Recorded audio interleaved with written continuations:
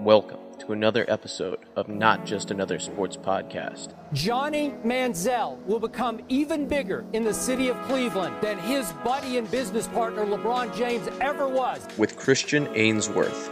Ben Simmons, to me, is the fifth best basketball player in the world. And Price Carter.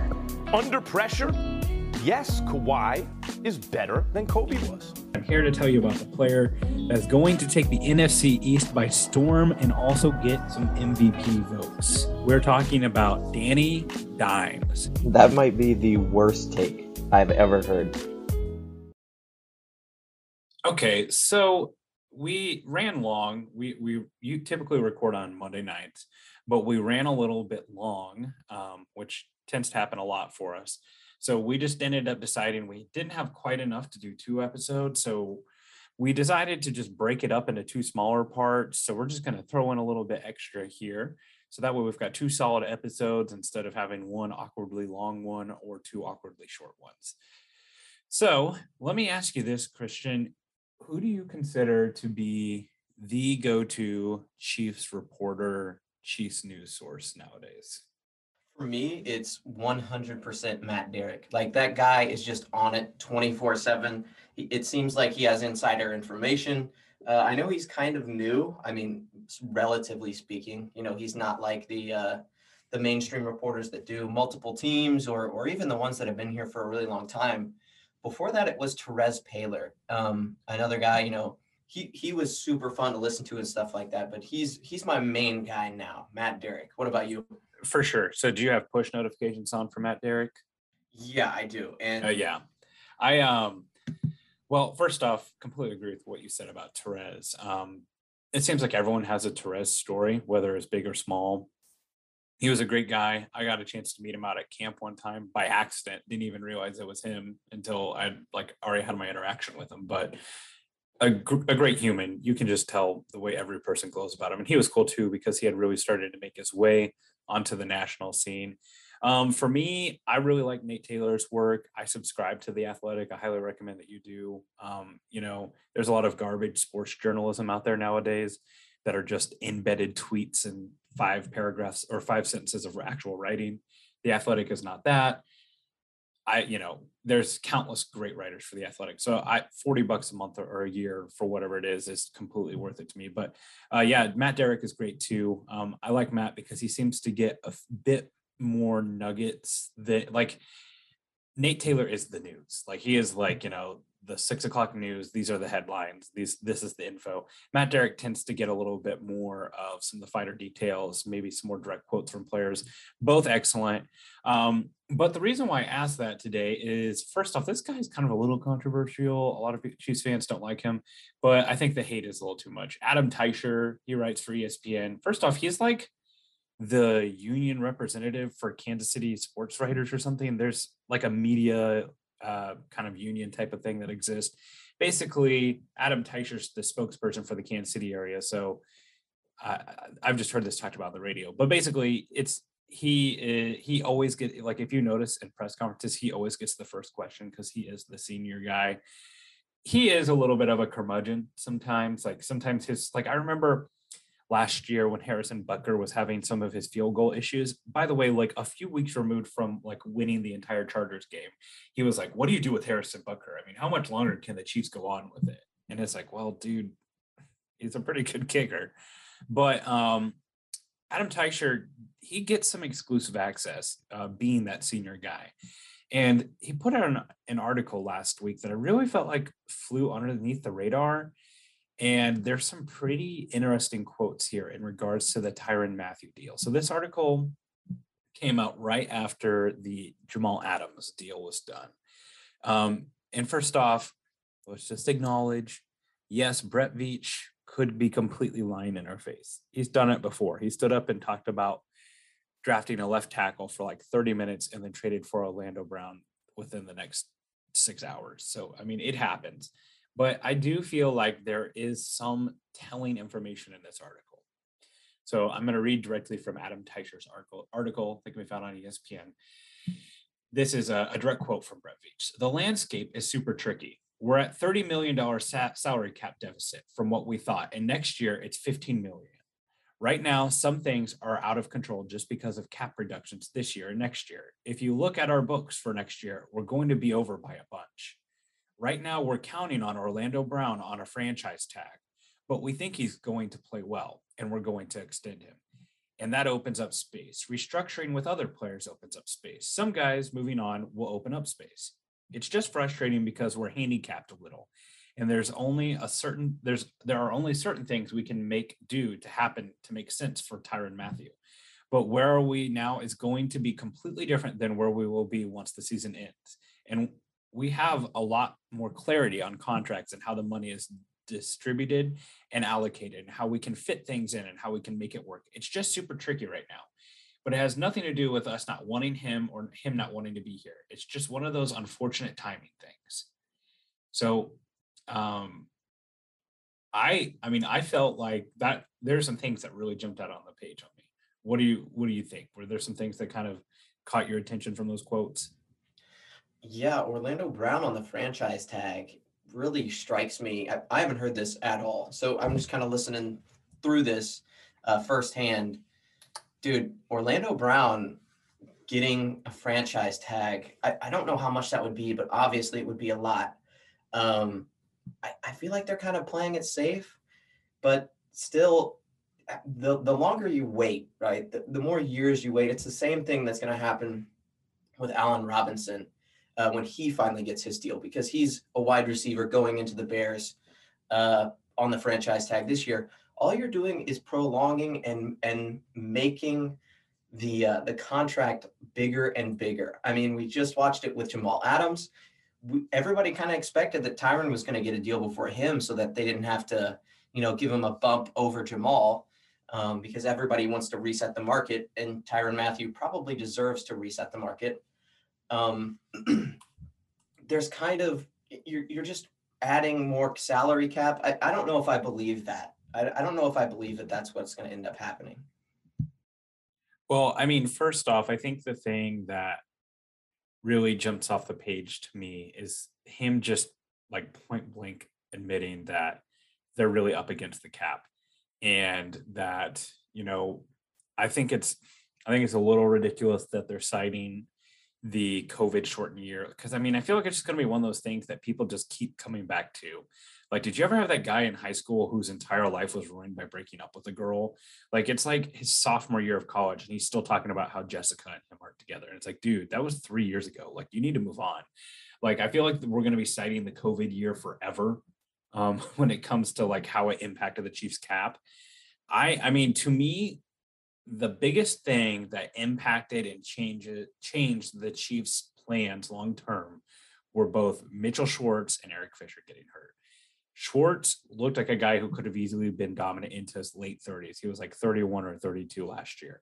I mean, you look at how some of the other players in the league's age at tackle. He completely could have been, playing for 4 or 5 more years. And, Eric Fisher looked like a guy who was going to age gracefully. He was athletic. He had the potential to play long term. Andrew Whitworth, he's like 39 years old and is still playing left tackle in the NFL. Those guys, I think they were counting on keeping around long term, and they would always just be on kind of mid-level deals, never reset the market. But obviously that didn't happen, and that's how things go. I mean, for me, the notion of them planning or even talking about tagging a player a year in advance, it's just kind of a scary place to be. I just feel like there is going to be an odd man out here when it comes to the cap in next year. And to bring it back to the preseason game, I don't know if you saw some of the quotes from Andy Reid, but they were talking about how Mecole Hardman was really running in Tyreek Hill's position last week. I mean, we can read into that a little bit and say, was he running in that position because they tried to see how they could exist without Tyreek Hill? Because after the 22 season, so not the end of next year, but the following year, there is no Tyreek Hill or Mecole Hardman on this roster. They are both free agents and walking away. And usually the way these deals go, if they get to the last year, see the Tyrann Mathieu deal, a lot of times those players head to free agency, and Tyreek Hill is going to feel like he is owed a lot of money because he's a steal for what he's worth on the field right now. And honestly, McCole Hardman did not necessarily make the Chiefs feel like they could exist without Tyreek Hill. So to me, between Eric Fisher, or not Eric Fisher, why do I keep saying his name? Between Orlando Brown, between Tyrann Mathieu and Tyreek Hill, I don't think all three of those guys get paid. And I just don't see. I mean, here's my thing. You have the fastest guy in the NFL who, is scoring double-digit touchdowns almost every season and literally changes the way a defense plays him. You have a player you just gave up picks for who might be an average to slightly above average left tackle, protecting Patrick Mahomes' blindside after the most embarrassing Super Bowl in this franchise's history. And then you have a over 30 safety who's had both of his ACLs torn and is on the wrong side of 30. I mean, to me, it makes too much sense that Tyrann Mathieu would be the odd guy out. So I'm going to ask you a few questions, and you can tell me if you want to get into it or not. Do you want to go into the cap isn't real and how you were right about that, or are you just going to let that slide? Well, I mean, here's the thing. There's no truer words in life than nothing in life is black and white. I will, that is one of the lessons that I will teach my son time and time again, because so many people want to turn things into it is either this or that. The geniuses that are on social media that cite that COVID has a 99% survival rate. Forget that being in the hospital and being on a ventilator for 2 weeks ain't exactly a good time. Just because you're a part of that survival rate doesn't mean it's a great time. I survived stepping on a nail when I was a kid, but I don't go running around barefoot with boards. Okay. Like, not everything is black and white. You're right. Like, I will continually take victory laps about the cap not being fake, because that's a ridiculous thing to say. And the people who are saying that, who say it's fake, are turning this into a black or white type of situation. I think most sensible people would realize that, the cap can be massaged, and I'll credit Seth Kaiser. We always credit his work. He's awesome. He says this really well. The cap is maneuverable in any one year, but the cap long-term is not escapable. Meaning, it's one of those things that eventually the bill's going to come due, and you're going to have to swallow and grit your teeth and pay some people and move some dead money some seasons. And it's not so much that I want to take a victory lap on that. It's more just about the fact that to realize why we are here. Part of the reason why we are here is because we had to rebuild the whole offensive line. That's fine. But the cap, like, very few teams go without serious injuries to players. That's a part of the cap. Having that space, having that breathing room from year to year is in case both of your tackles get hurt in a season, that's just how it goes. And yes, there are plenty of opportunities.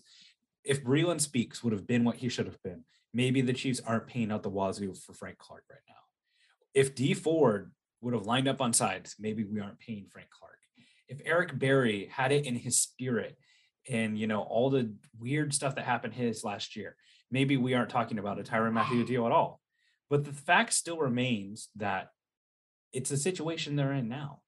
And that is why running up against the cap every year is not a good plan, because eventually it will come back to bite you. Players do get hurt, players do retire, whatever the situation is.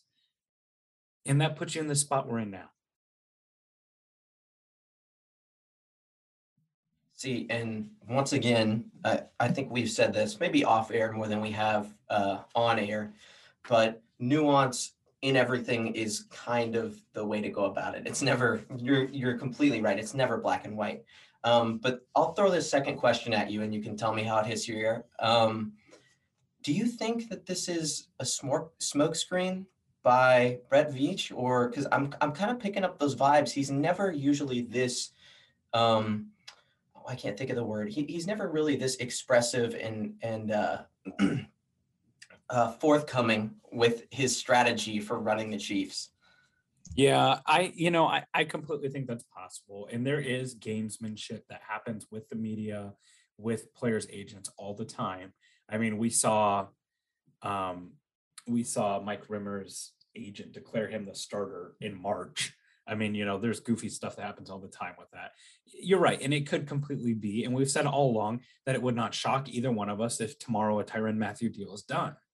That's, that doesn't shock us. It's just the fact that at some point, I think the other shoe has to drop a little bit here. And it's just going to be, which player is it?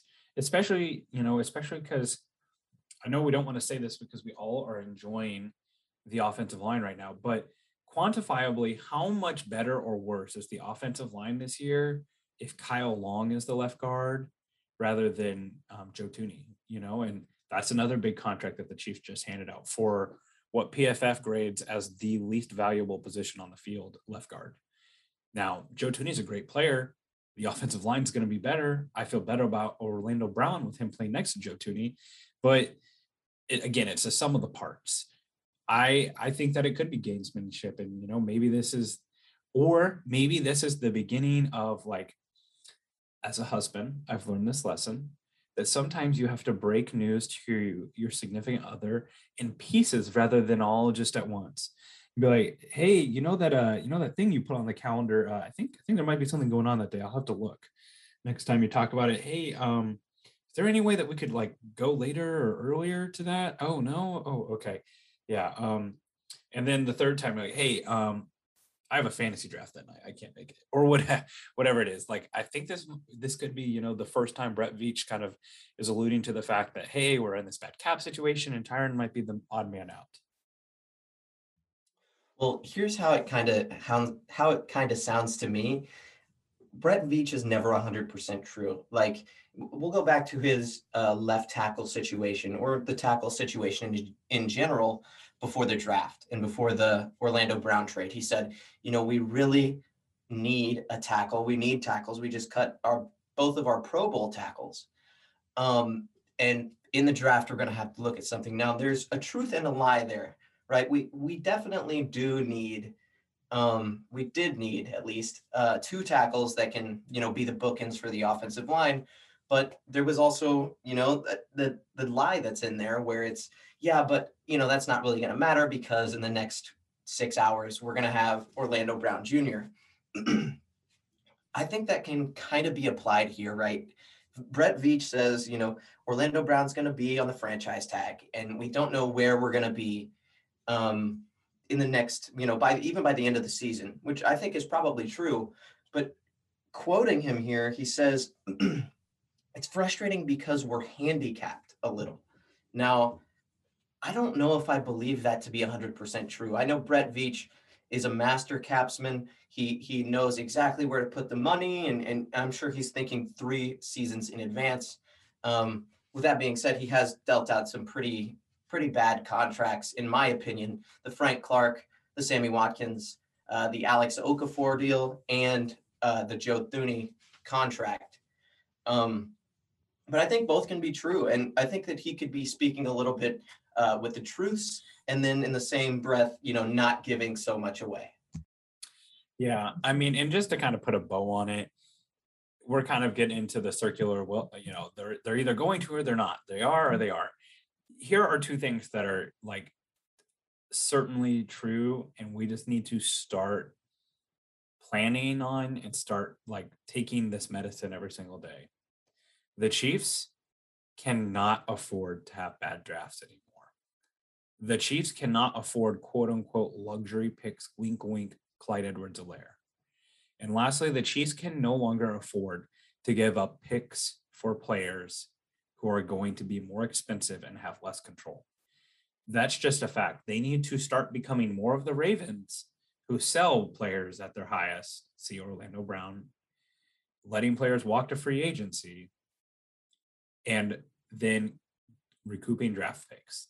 That's just where they have to be. Do I think that the Clyde Edwards-Helaire draft pick is why we're not signing Tyrann Mathieu? No, I don't see that. And honestly, if you look around the places that Edwards-Helaire was drafted, there wasn't a whole lot of great options that thus far have panned out. I mean, you can cherry pick and say Jeremy Chin, but I'm not super frustrated by that in itself, other than the whole drafting a running back in the first round. But those are just the things that we can't happen. So next year, whenever player X, that's a superstar that we know that we've owned in fantasy, becomes a free agent or could be available for trade, the answer is just going to be no. It's just kind of like, there were certain times when I was growing up as a kid, and I did not grow up hard. My life was fine. I'm completely privileged. But if my parents were like, hey, just to let you know, we've got like $100 to last 6 days, so don't even ask. Like, it's kind of one of those things like, don't even ask. Like, we are paying Patrick Mahomes. We are paying this guy. We are paying this guy. We rebuilt the line. This is just the beginning of the new way of the Chiefs. So, that being the end of it, and we can circle back to that later in the year if you'd like, or if it becomes relevant again, which I'm certain it will. But how do you think Brett Veach has done overall as the general manager? Because I think there's a case to be made that he hasn't necessarily been the super top tier. He's been aggressive, and I like that in a GM. That's the only way to make your team better outside of drafting. And you can say what you want. It's half a crapshoot, and it's not. Anyway, I think there's a case to be made that he hasn't necessarily done the best job. Look at the signings. Look at the trades that he's sent out. To me, it kind of seems like there's this misconception that Brett Veach is an incredible GM and one of the best in the league, when in reality, he might not do as well as everybody thinks that he does. Yeah, I mean, if John Dorsey and Brett Veach could be combined into one GM, I think they'd be probably one of the best GMs in the NFL, if not the best. The problem is they kind of need each other a little bit. John Dorsey was a terrible navigator of the cap, and he screwed it up in Cleveland too, and that's why now he's in a strictly draft role with the Lions. There were some really, really bad contracts handed out under Dorsey, and including the Tamba Hali second deal that they actually ended up like shooting themselves in the foot with. There was a lot of bad things about Dorsey, but the man could draft some talent. Now, I think that some of those came at the cost of risk off the field. See Tyreek Hill, see Kareem Hunt, see Kavari Russell, who didn't even ever see the field for the Chiefs, who was a third-round pick out of Notre Dame that got cut in camp, which is pretty unheard of. Brett Veach has done a pretty bang-up job. The one thing that I get tired of seeing is everyone was in on Patrick Mahomes. You ever notice that the Saints were going to draft him, and the Chargers were going to draft him, and everyone was all in on Patrick Mahomes. And man, if he just would have made one more pick, this team was going to move up and get him. No one was saying that the night after the draft. Everyone said that after he went for 50 and 5,000. Okay, that's revisionist history. Yes, was Brett Veach probably the biggest proponent of Patrick Mahomes in the draft? Sure. But I'm telling you, I or anyone else could have told you that the Chiefs should have drafted Patrick Mahomes, because this organization hadn't drafted a quarterback since the 80s. Okay, it was time. And Mahomes was just the next guy. Okay, yes, I'm glad they did not pick Deshaun Watson. And yes, I'm glad they didn't pick Mitch Trubisky. But, Mahomes, he was one of the top quarterbacks in the class. Yes, Brett Veach deserves some credit for that, but that does not go on his resume. That was a John Dorsey pick. Brett Veach has done a pretty bang-up job. There are things that he's done that have not been great. His first draft was pretty atrocious. That's normally how it goes for GMs. The second draft was mildly better. I feel bad about the Tyreek Hill thing. We've went down that road about how KCTV5 made the pick for McCole Hardman, not Brett Veach. But ultimately, this season to me will be the season that starts really defining him as a GM. He's made some good moves.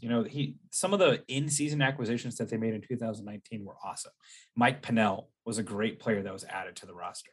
Frank Clark looked like an amazing trade for the Chiefs at that time. They had made picking up Matt Moore, who won important football games for them, looked genius at the time. There was a lot of moves like that just really Stefan Wisniewski played great off down the line for them on offensive line. There's some great moves, but this is definitely going to be the season with the rebuilding of the line. I feel like, if they come back and they have really good offensive line play and the offense is able to keep Mahomes clean and continue to be a weapon, and, with Nick Bolton coming into the defense, there's last year's draft picks, we still have a lot to see from Clyde and Willie Gay. We'd love to see more from those players. this is a big year for him as far as he goes. I don't think that he's awful. I don't think that he's necessarily top 5. I do think that he's much better with the cap. The Chiefs have done great things with the cap. Going forward, obviously, it's going to be the big test. Oh, yeah, absolutely. And it's hard to evaluate draft picks. John Dorsey, for what it's worth, he was one of the best evaluators of talent in the league. And I think he still is one of those top tier level guys that can look at a player and see what they can become. With that being said, man, just think about where the Chiefs would be without John Dorsey draft picks. Patrick Mahomes, oh, yeah. Chris Jones, the list goes Travis on and Kelce. on. Travis Kelce, Tyreek Hill. I mean, he drafted Kareem Hunt. I mean, this team would be a lot better with him. We know why he's not, but I mean, this team is still his fingerprints are all over the Chiefs Super Bowl. Oh yeah, absolutely.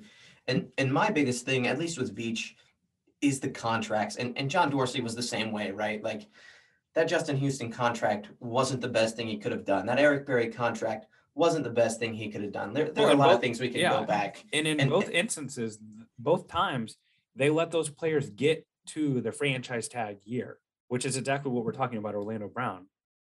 Rather than paying them a year early, Houston and Berry were holding out, went down to the wire in a training camp. So that's kind of why the Orlando, bringing it full circle, the Orlando Brown franchise tag thing is interesting, because if they tag him and make him play underneath the tag, he's not going to be happy.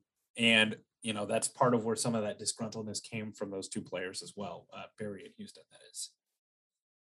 Yeah, absolutely. Okay, well, we're going to transition. There were 2 articles that, well, one actually is a podcast, but I'm not going to play a podcast on a podcast. That's a little too Inception-y.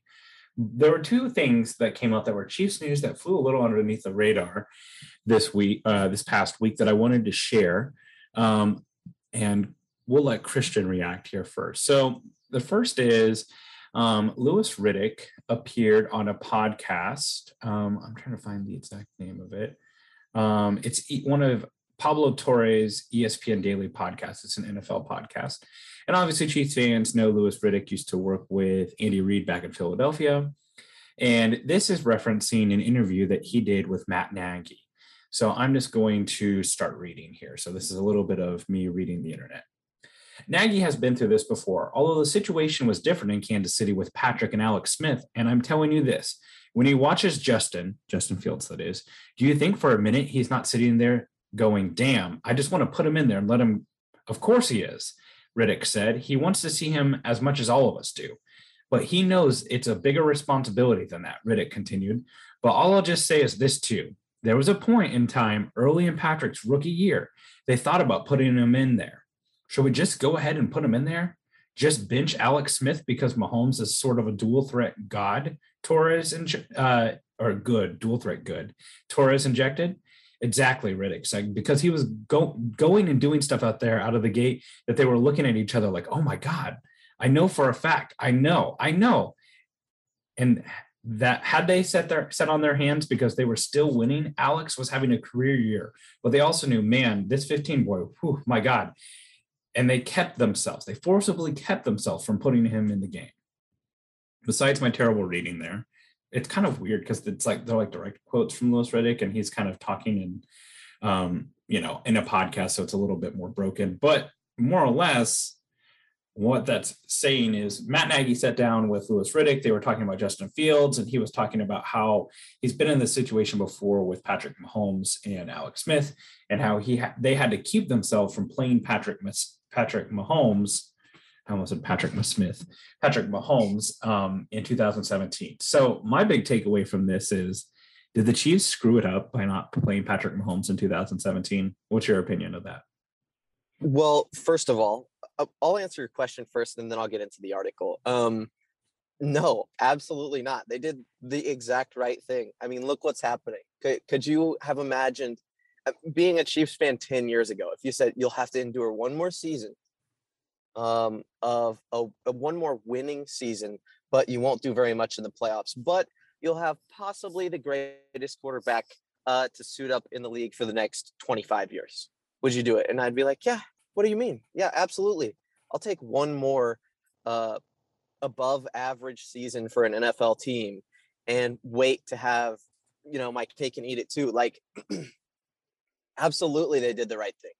Whatever Andy Reid, anything that he does with quarterbacks, really, it's just like, yeah, he's probably the best, most qualified person to make that decision. So yeah, I 100% agree with the Chiefs leaving Patrick out for however long.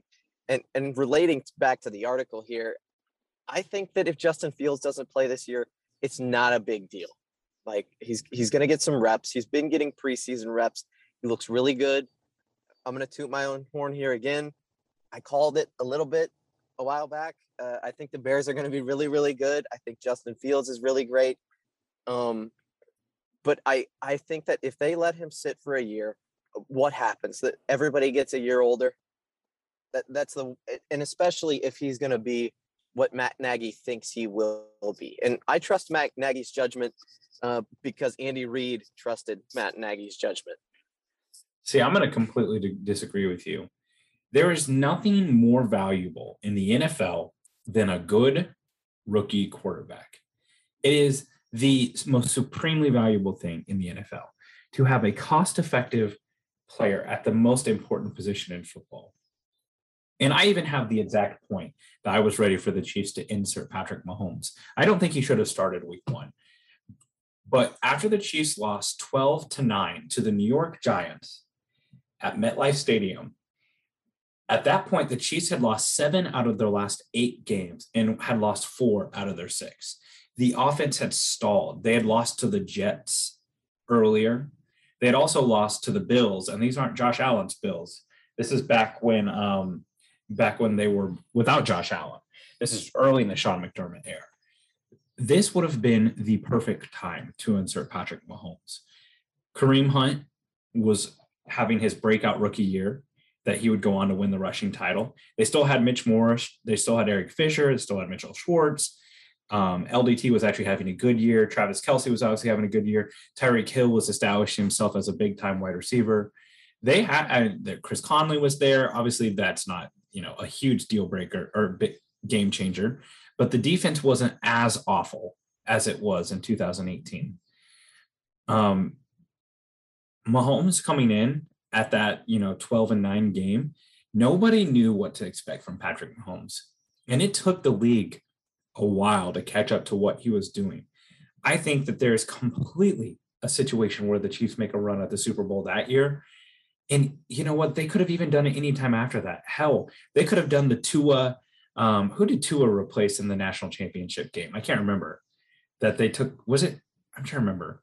Because, I can't remember either. Yeah, Nick Saban made that change. But they could have even done it in the Titans game whenever the Chiefs offense just completely stalled in the second half. I understand the results. We like how the results turned out. But, man, we can't sit here and think about what happened and let that decide what could have happened. I mean, do I know that the Chiefs would have beat this because that was the year the 24-8 or the 28-3 game with the Falcons? Do I know that the Chiefs could have beat the Patriots in the AFC Championship or beat the Falcons? Maybe not. But man, I just think that there's a real situation that the Chiefs could have made their run earlier, and we could be talking about going to a 4th straight Super Bowl. We're talking about 2 Super Bowl championships. See, you're getting a little too greedy now. I don't know if you're really a Chiefs fan because last time I checked, we were pretty satisfied with going over 500, or at least that's how it's been for the majority of my Chiefs fandom. There were some dark days, so an above average season to me is enough. I think, when you're talking about, especially once again, like the mental health of your players, the confidence that they have, I think keeping him out for that Jets game or the Giants game right after that Giants game, whoever we played next, or the Titans when we stalled. I think that keeping him out might have been like maybe giving him just a little bit more confidence. Like, look, Andy Reid isn't going to give up on Alex Smith, even though he's not playing really well. Even though, let me ask you this: when did the switch flip for Patrick Mahomes? That he went from being Texas Tech Patrick Mahomes, a risk, whatever, to MVP. Because that his first full season, he was an MVP. When did that switch flip? Did it happen after Alex Smith was traded?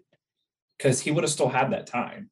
Like if your argument was like, oh, he needed a full another offseason and camp and all that as the one, he would have still had that. Like where did that switch flip for you then? I would say when Andy Reid gave him the keys to the offense. When Andy Reid, the quarterback is a really finicky position. Like quarterback isn't like running back where you bring in a bunch of guys and the best man wins the position.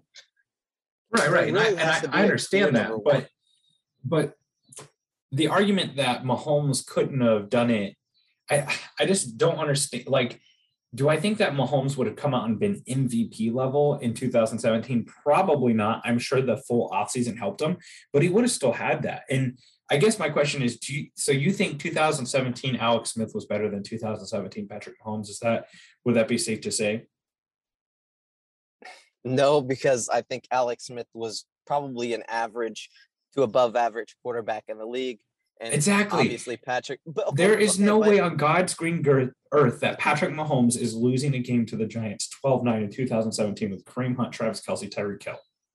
Okay, but here's the thing: is that if his confidence gets shot there, let's say they play the Chargers, wherever he gets put in, he plays the Chargers next. If he loses a game to the Chargers, that mental block is going to be in his head for the rest of the season. And, oh, did they make a mistake on picking me over Alex? Like, and now Alex is kind of like out there. He's like, well, maybe I don't know if your argument is valid. I personally think that the quarterback persona thing is a little overblown. Like there was this thing there for a while. It was like, oh, if you ruin a quarterback in the beginning, they'll never be able to recover. I mean, Josh Allen had some really rough years before he turned into what he turned into, but I understand it. And maybe the right answer is the Chiefs were trying to recoup as much value for Alex Smith on the trade market as possible. Kendall Fuller had a game-sealing interception in the Super Bowl.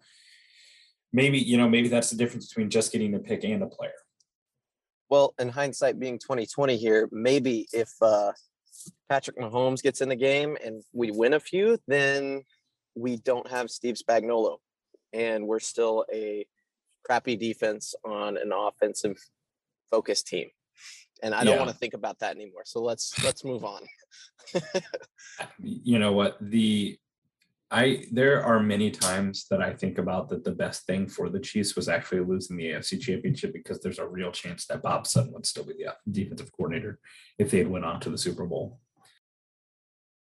Well, this is pretty fun just hopping on here and doing this. Honestly, I feel like we came out of the bullpen, but our arms were like nice and fresh and we were just throwing gas, like 100-mile an hour. Like if we recorded the podcast in like 15-minute chunks, I feel like we could actually be a decent podcast. Do you want to start doing that? We can do that. Maybe. All right. Well, we'll add this to the other stuff we have recorded. And thanks for listening, guys.